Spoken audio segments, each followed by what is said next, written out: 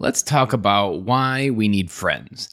Friends are one of those core components of being a dad that we often lose track of because, well, fatherhood is one of the most overwhelming things that we ever take on. And meanwhile, while fatherhood is overwhelming us, we still have everything else going on in life. We still have money, responsibilities, our career. So many more things are still there. So friends are almost that first thing that gets pushed to the side. But man, is it so important for us to keep grounding ourselves with friends. Yesterday, I had the privilege to go up into northern Wisconsin and to go kayaking with a good friend that I just met named Joshua Bush. And we had met online through a mastermind that I lead. And it was something that I was like, let's just get it done, do it because it's summer, it's nice out, and let's just do it because it makes sense. And plus, as a stay-at-home dad, I always look for field trips. And so even though I drove 2.5 hours to go kayaking, it was a great 2 hours of being quiet in my own head, listening to a few podcasts, keeping with my own thoughts, not hearing daddy in the background. Daddy, daddy, daddy, daddy. Pause. Daddy, daddy, daddy, daddy.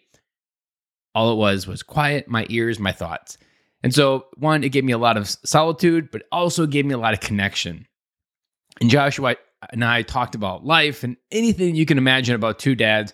We were both stay-at-home dads, about what life is going on. And man, when you get connected on a deep level to another guy and just share what's really going on in your life, man, that's really how you move the needle.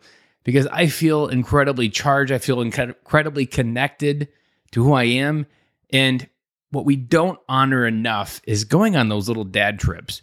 And jokingly, I said I had a dad date. And it makes it a little bit lighthearted and humorous, but that's essentially what it is, going on a dad date, arranging a time with another dad to go and just have fun without the kids. Now, there might be a thought that you're listening to this and be like, you probably have like, there's no way I could do that. That's a very selfish thing. I need to always show up and be present for my family.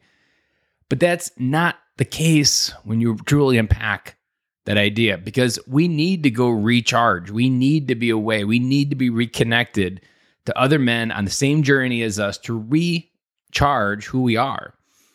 And if we're digging into an empty gas tank to try to find the fuel to get through every day, that's a great sign that you need to grow through what you're going through. And so with that, I want to just remind you that you need to find space to recharge your batteries in a way that really gets you juiced up and excited to be a dad, to be a husband, to be focused on your career. And so today, I want to do two things. One, thank Joshua Bush for inviting me up and going kayaking and being a great host and telling me a lot of things about kayaking that I didn't know and allowing me to be in that space and do something that I hadn't done before in that way.